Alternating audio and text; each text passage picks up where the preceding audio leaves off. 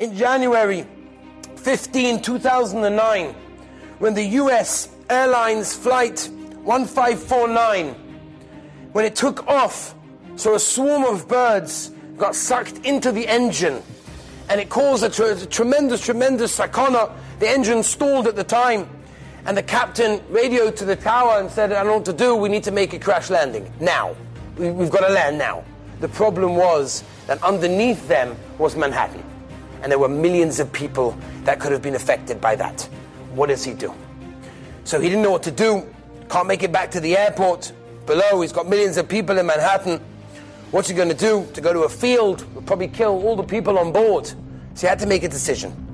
In a split second, he made a decision to land on the Hudson River. Now, to land on a river is not simple. The nose of the plane has to be a certain height. The wings have to be perfect. Years ago, there was someone that tried it. The whole plane collapsed. The whole engine blew up and killed everybody on flight. But in a split second, the captain decided to make the decision, I'm landing on there.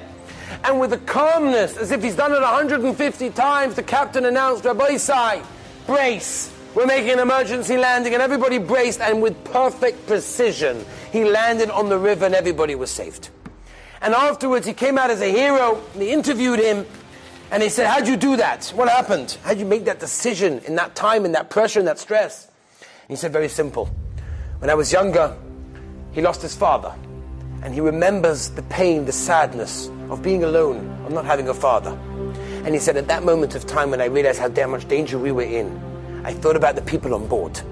I thought about the parents on board, that their kids are waiting for them to come home. And it was that gave me the chizuk, that gave me the strength to do what I did, because he thought about somebody else. Not all is about yourself.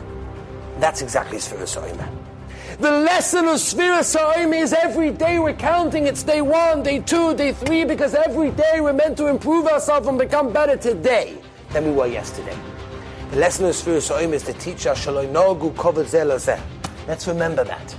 Let's work on ourselves. Let's work on our relationship with other people. If we do that, then Be'ez Hashem, when we come to Shavuos, we come to Matan Torah, we come to HaKadosh Baruch Hu, here I'm giving you the Torah, will be a kli, will be a vessel that will be able to accept the Torah. And Be'ez Hashem, we should have Siyata D'Shmaya, the Rebbeinu Shalom should give us Siyata D'Shmaya, and with all our work, Be'ez Hashem, we'll work on our relationship with other people, and should be zocheh to have a wonderful Kabbalah Satorah.